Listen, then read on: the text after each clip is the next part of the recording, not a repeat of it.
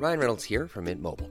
With the price of just about everything going up during inflation, we thought we'd bring our prices down. So to help us, we brought in a reverse auctioneer, which is apparently a thing. Mint Mobile Unlimited Premium Wireless. How to get 30, 30, bit to get 30, bit to get 20, 20, 20, bit to get 20, 20, bit to get 15, 15, 15, 15, just $15 a month? Sold! Give it a try at mintmobile.com/switch. $45 up front for 3 months plus taxes and fees. Promo rate for new customers for limited time. Unlimited more than 40 gigabytes per month. Slows full terms at mintmobile.com. This is a podcast from BBC Studios. BBC Studios. A commercial subsidiary of the BBC.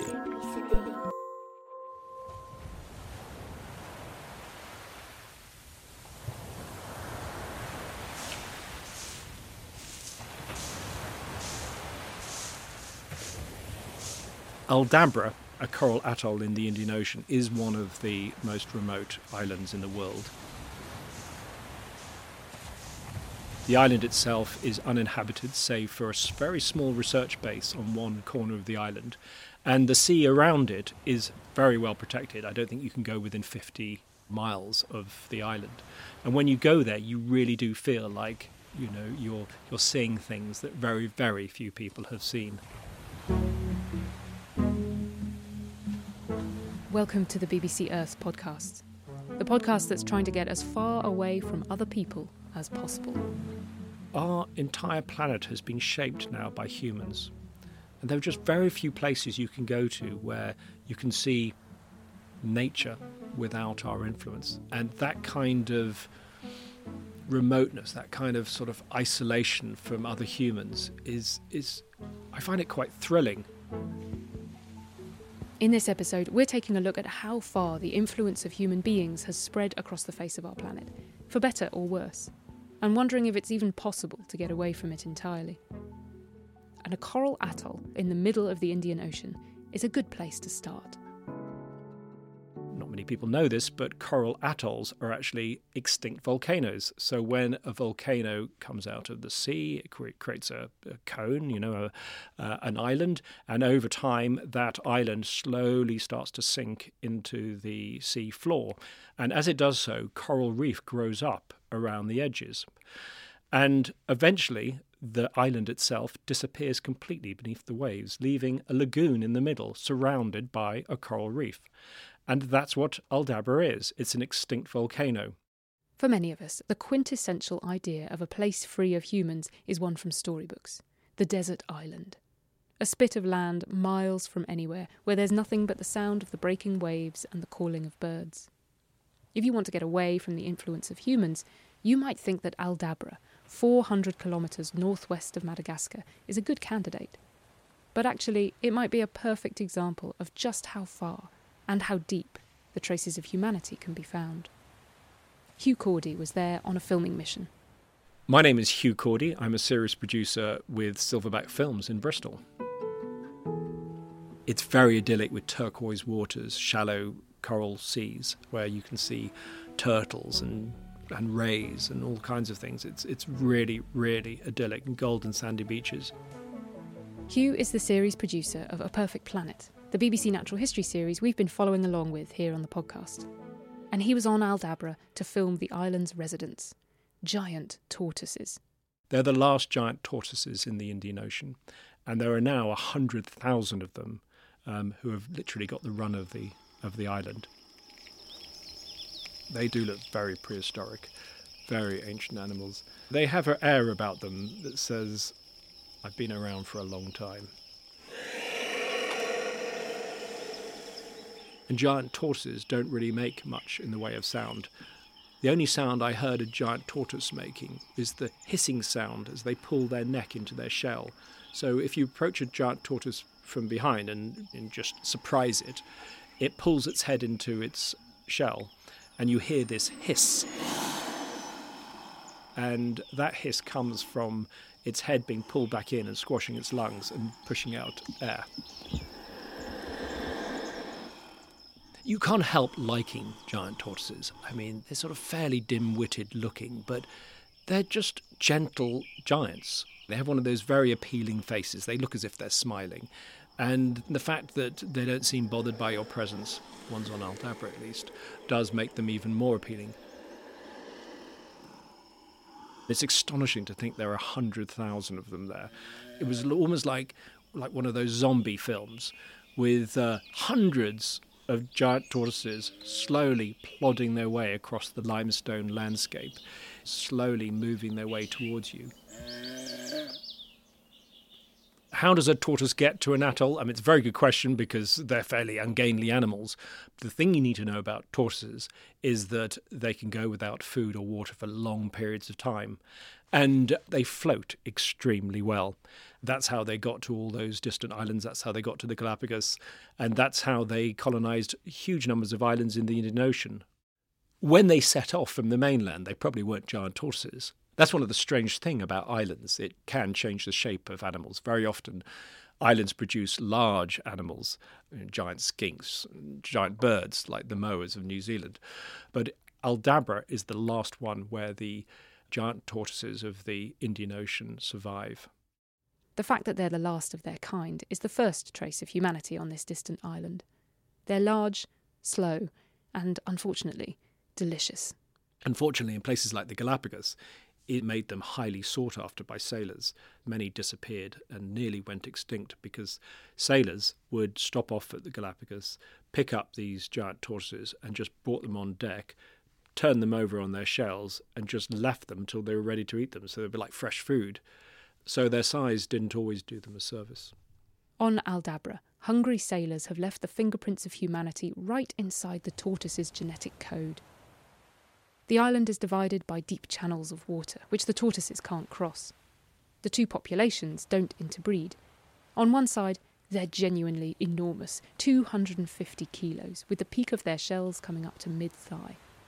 On the other side, they're much smaller. You might even describe them as just large, ordinary tortoises rather than giant tortoises. There is a theory that the tortoises on the more barren side had all their large animals picked off by sailors, so the genetics of these animals changed. But that's not the only human influence on the island. There's a small research station where scientists study the tortoises and the island's unique bird life. And there's another mammal on the island that really shouldn't be here, humanity's closest companion, the rat. Arriving on ships, they've made the island their own. Eliminating the rat population is one of the island's ongoing challenges. But perhaps the most shocking sign of the human world, which reaches across the ocean to the shores of Aldabra, can be found on one corner of the atoll, where the currents from the African mainland pass through. You would definitely expect it to be free of human influence, given how few people are there, and the only people are there to protect the place. But on one corner of the island, where we did the majority of our filming, the beach was literally ankle deep in plastics. There was just tons of it. We're talking about ballpoint pens, toothbrushes, lots of fishing gear, buoys, plastic bottles, just huge quantities of stuff that had been washed in on currents from the African mainland, which was, some distance away. And the tortoises were probably eating this stuff because they were grazing in the grass, they were grazing around the plastics. So that was difficult to see.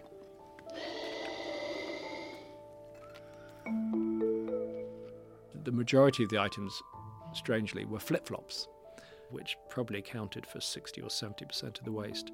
I guess flip-flops are like little boats, so, when they fall off people's feet, they can float like a giant tortoise for many, many miles, and they just set off on these ocean journeys being washed around by ocean currents. A lot of the flip-flops were left-footed flip-flops, and I was trying to think of a reason for it. I'm sure left-footed flip-flops don't float better than right-footed flip-flops. And I'm not sure the angle of a left-footed flip-flop doesn't catch currents better than the angle of a right-footed flip-flop.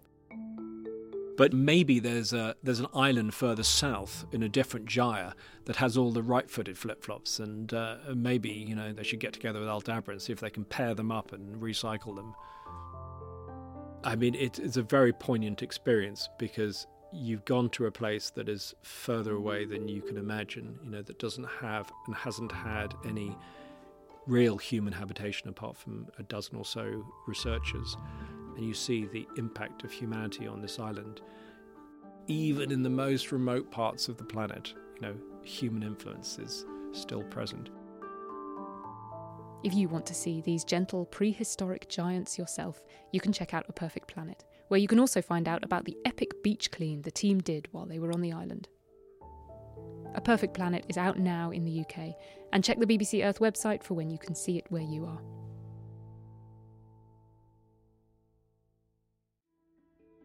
Fascinated by A Perfect Planet?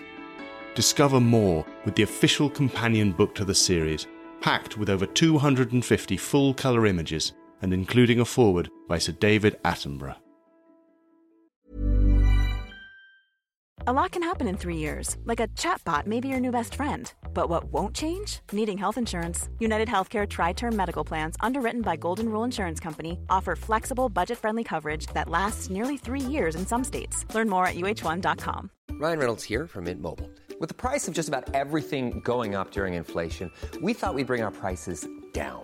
So to help us, we brought in a reverse auctioneer, which is apparently a thing.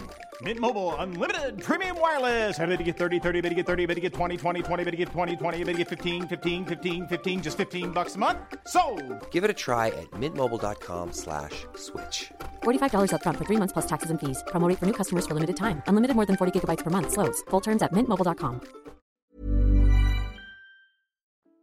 You're listening to the BBC Earth podcast, where we're looking at the impact, for better or worse, that humans have on the shape of the planet. For our next story, we're on another island. Another volcano, in fact, also far out in the middle of the ocean. The Atlantic this time.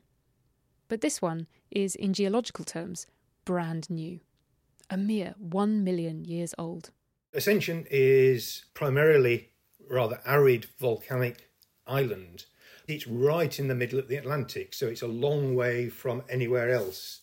David Wilkinson is a visiting professor of ecology at the University of Lincoln in the UK, and he's fascinated by the flora of this baby ecosystem.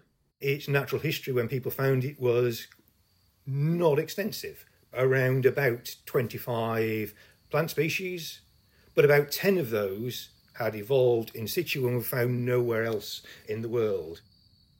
Ascension is that classic volcanic island shape, a roundish cone with a big mountain in the middle.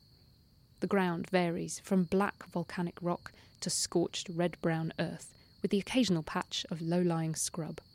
It looks more like the surface of Mars than anything on Earth. That's what it looked like when Charles Darwin landed on Ascension in 1836. Darwin actually, in his account of his travels, writes a little bit about it, and what he says is the island is entirely destitute of trees, in which and in every other respect it is far inferior to St Helena. The witty people of the latter place say, we know we live on a rock, but the poor people on Ascension live on a cinder. And it's very, very arid, desert, volcanic sort of conditions. That was the island in 1836. Fast forward to today, and a lot of it still looks the same. With one exception. That mountain in the middle of the island. Now, around 180 years after Darwin climbed it and called it a cinder, the mountain is transformed into a lush, dense green wonderland, dripping with greenery and teeming with life. So at the time Darwin walked at Green Mountain, the largest common plants were ferns, about the size of bracken. And what you have now is what's probably best described, particularly on the top of the mountain, as cloud forest. Trees, bamboos growing up into the mist, extensive vegetation, and it's wet. Particularly as you climb up the path towards the very top of Green Mountain, it's really quite wet and slippery. Slipping over is good, though, actually, because you tend to find nice little creepy crawlies. But it's damp. Much of the time you're actually in cloud. A tropical forest has been created really just since the 19th century. So what happened? The answer? Humans happened. The story of the transformation of Ascension starts as an ecological side note in a much bigger piece of human history. It starts with Napoleon Bonaparte. After his empire collapsed, the British captured Napoleon and exiled him to somewhere they thought he couldn't cause any more trouble. To Ascension's slightly more hospitable neighbour, the island of St Helena in 1815. And then someone at the Admiralty said, well, actually then, we need to stick Marines on Ascension to make sure that it can't be used as a base for a rescue mission to get Napoleon back. And so the Royal Navy sort of occupy Ascension Island and stick Marines there. Now, poor old Marines, they really weren't entirely taken with this. I mean, it is very, very arid island, away from anywhere, very little fresh food, very little shade. And the Admiralty had this idea, well, what we need to do is to actually improve the environment on Ascension Island for people. The Admiralty turned to a botanist for help. Not Darwin, but a young friend and colleague of his, Joseph Hooker. Botany was a family business, so there are several generations of Hookers. Joseph is the younger Hooker. His father is already an established botanist, but he was coming back from a trip to the Antarctic where he'd been the botanist on the expedition. And they said, well, as you stop at Ascension, can you have a look around and make some suggestions about how to improve the environment? And effectively what Hooker said is what you need are trees. Trees will give you shade, trees take up water from the soil and they create rain as it evaporates from their leaves. And so the Admiralty said, right, we'll go with that. And they started importing all sorts of plants, sort of stuck them out there to see what grew and what didn't. Thus began a landscaping project, the likes of which had never been seen before, and will probably never be seen again. Year after year, ship after ship packed to the gunwales with plants from all over the world, in particular from Kew Gardens in London, where Joseph's father was in charge. Remember, at this stage, in the 19th century, the British Navy sort of rules the world. It's a very powerful institution. It's got the people, it's got the boats, it's got the connections, it can do it. And so they shipped in plants from effectively all around the world because they were importing them from botanic gardens to see what grows. Putting in the trees and the plants starts to alter the whole system. The plants, as they grow, the trees in particular, grow upwards and they make the vegetation more three-dimensional. And because the main source of water here are the clouds being blown in on the trade winds, water settles out on the twigs and it settles out on the trunks and the leaves. All of this is water that, with those trees weren't there, would just blow straight across and back out to sea. But now it settles out and it drips down into the soils.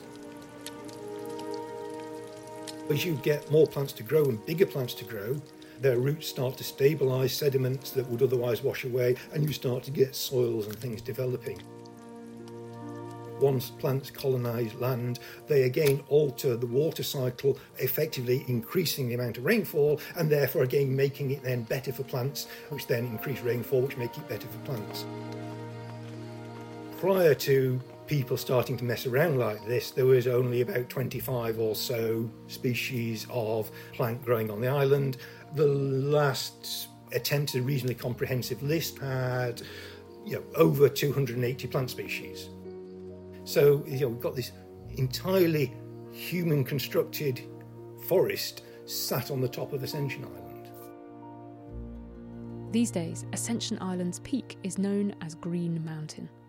There's even a lake near the top, formed by the water cycle created by the trees.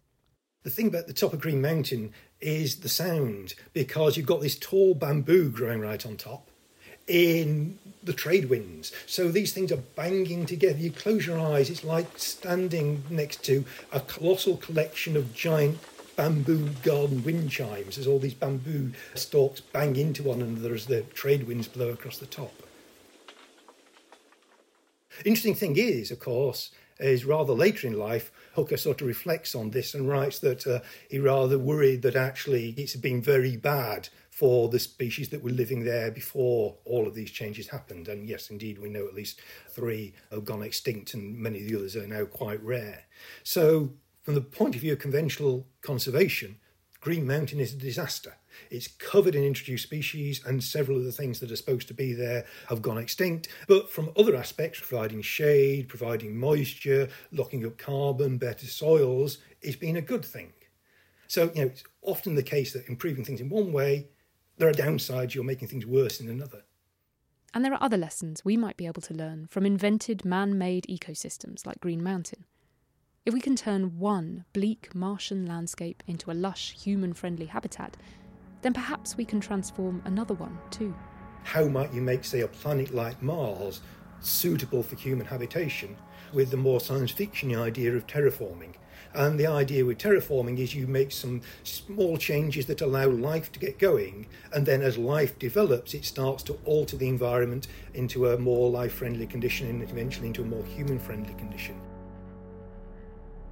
What you need to do is to give Mars a greenhouse effect, and then once you warm the place up and have liquid water, and then you can introduce some basic life. The basic life increases the life-friendly conditions, and slowly you have a whole planet. I mean, in principle, you can see how it might just be done. In practice, far too difficult, far too expensive, and also in practice, ethically really rather dubious. I mean, there may be the tail end of, life on Mars, the odd bacterial type thing still there. If it's sad to destroy the native species on a remote oceanic island, just think how sad it would be to destroy life on another planet.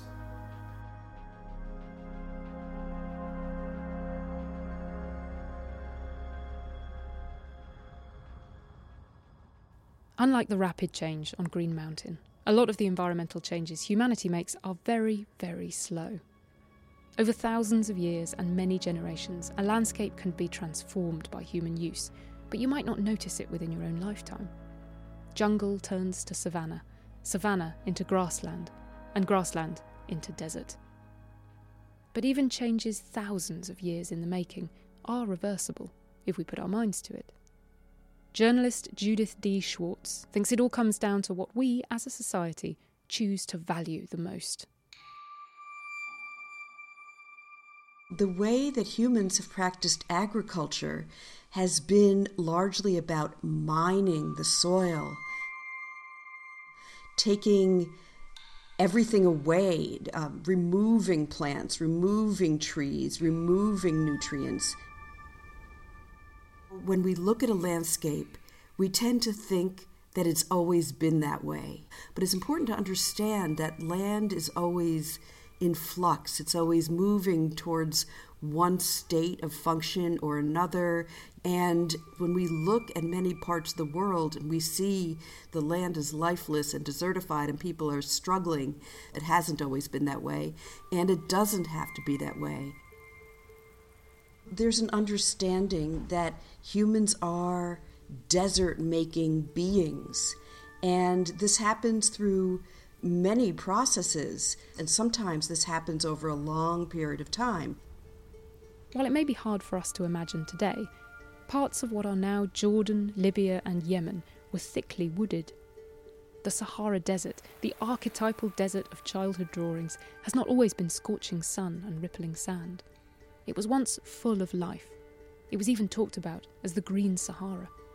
If you look at the landscape using satellites, you can see the lines of the former river systems traced in the earth. At this point, we're continuing to kind of unspool the history of the Sahara and to understand exactly what changed in order to create the desert that we know. But it seems really clear that human activity played a huge role in that. We have created deserts, and that helps us understand how we can turn back deserts and we can bring life back to these lands.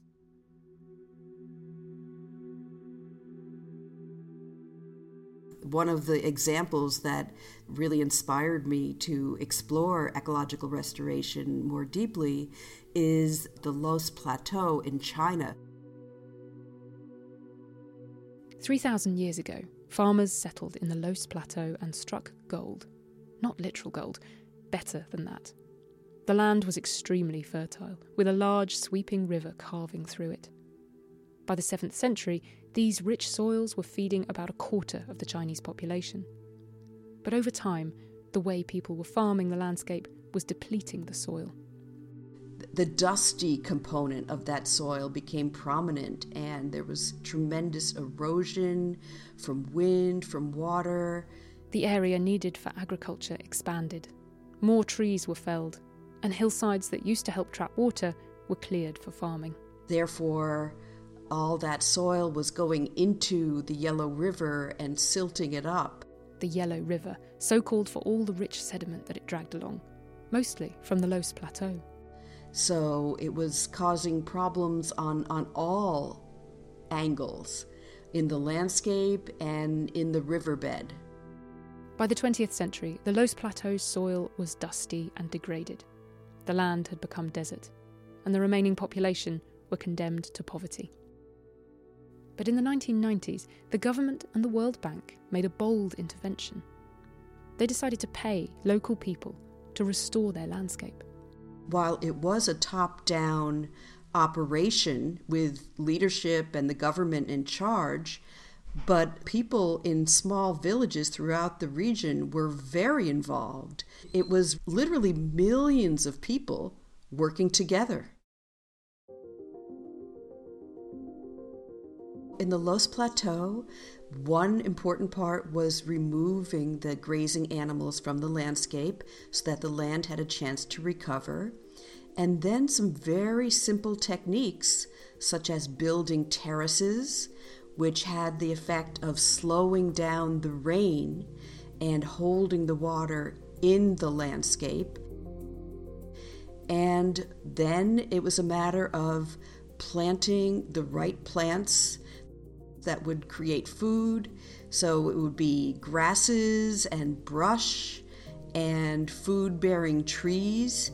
And really the combination of those strategies is what allowed that land to flourish once again. The amazing thing was just how large a landscape this helped to repair. And it's an area the size of Belgium that was brought back to ecological function. So you look at the pictures, and within about 14 years, it's gone from brown and bare and barren to full of trees and green, and about 2 million people were brought out of poverty. So this tells us that it's possible. The land benefits, people benefit, we're creating more beauty, creating more abundance, less poverty, and yeah, we can do this everywhere because every landscape has its own logic and its own patterns that we can work with. Even though, obviously, you and I are not going to have a large area of land to work with, we can use the same principles. We can understand the importance of holding water in the landscape and do that in many different ways, from rain barrels to swales, putting small earthworks in and guiding the flow of water. And really through observing what plants thrive in which places and understanding which little microclimates on our own properties or in our own community gardens are calling for different kinds of plants, we can work with natural processes just the way that people did in large projects on the other side of the world. In this great work, we have terrific models that we can replicate, and also we see terrific cause for hope. We're lucky enough to have a record of the Los Plateau's transformation because of filmmaker John D. Liu, who documented it from the start. Check out his film, Regreening the Desert. And if you want more inspiring stories of people power and the restoration of planet Earth, Judith has many more of those in her book, The Reindeer Chronicles. You've been listening to the BBC Earth podcast. Today's stories were produced by Eliza Lomas and me, Emily Knight. We're taking a little break for a month while we gather more stories of the wide, wild world to feed into your ears. In the meantime, make sure you're subscribed, tell a friend, or leave us a review where you pick us up. It really helps people find us.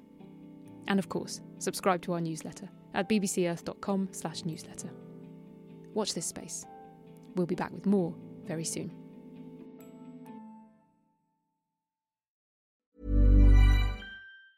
Planning for your next trip?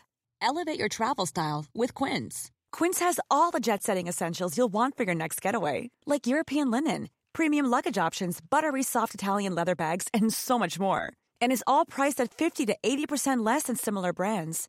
Plus, Quince only works with factories that use safe and ethical manufacturing practices. Pack your bags with high-quality essentials you'll be wearing for vacations to come with Quince. Go to quince.com/pack for free shipping and 365-day returns.